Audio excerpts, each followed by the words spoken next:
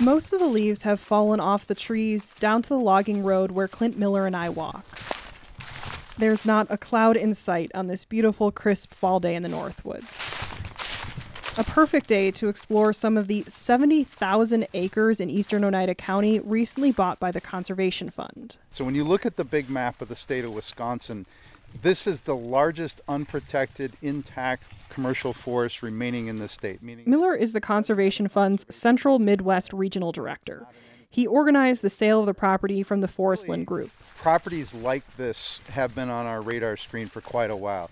Looking at a map just north of Pelican Lake, the Chequamegon-Nicolet National Forest is to the northwest, and Oneida County Forest land sits to the southeast. And there's this big gap in between. That gap, now called the Pelican River Forest, will now be protected from development.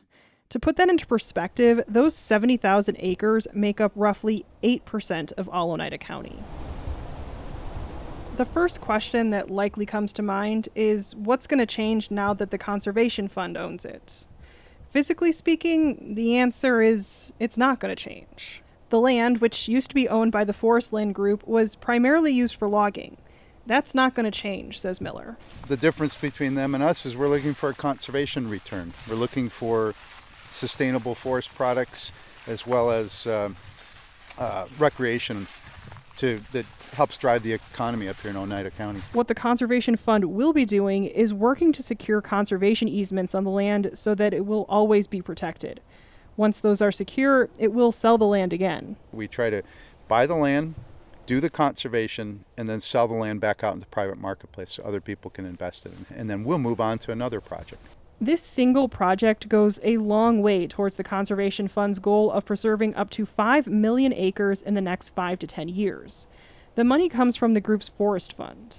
And they are working on protecting commercial forests across the country because commercial forests are getting eaten away and turned into non-forest uses. You know, out around here you can think of residential housing, for example, or really poor forest management practices.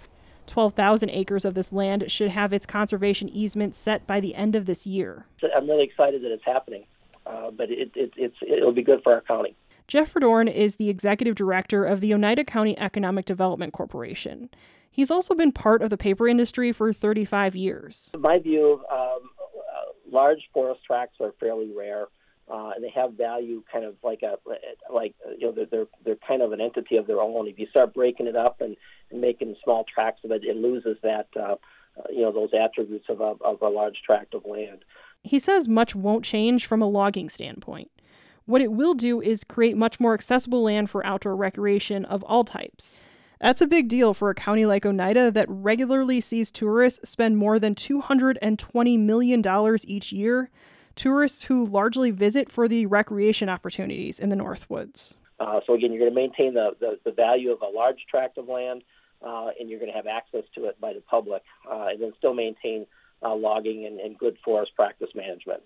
Though Clint Miller urges patience on the recreation side, the land has been open to the public through the Managed Forest Law program, but that didn't mean it was accessible. What people will see changing when the easements are in place is some of those gates will be unlocked for 6 months of the year so that the public will have access to the interior parts of the property which haven't been accessible by vehicle before.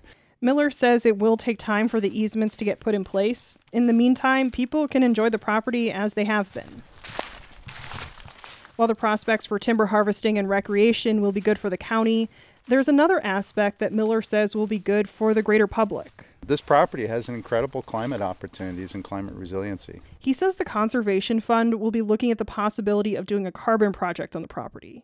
There are different types of carbon projects, but the basic idea is to manage a forest to balance the carbon offset from other sources. Great thing about the carbon market and doing a carbon project, you're still cutting.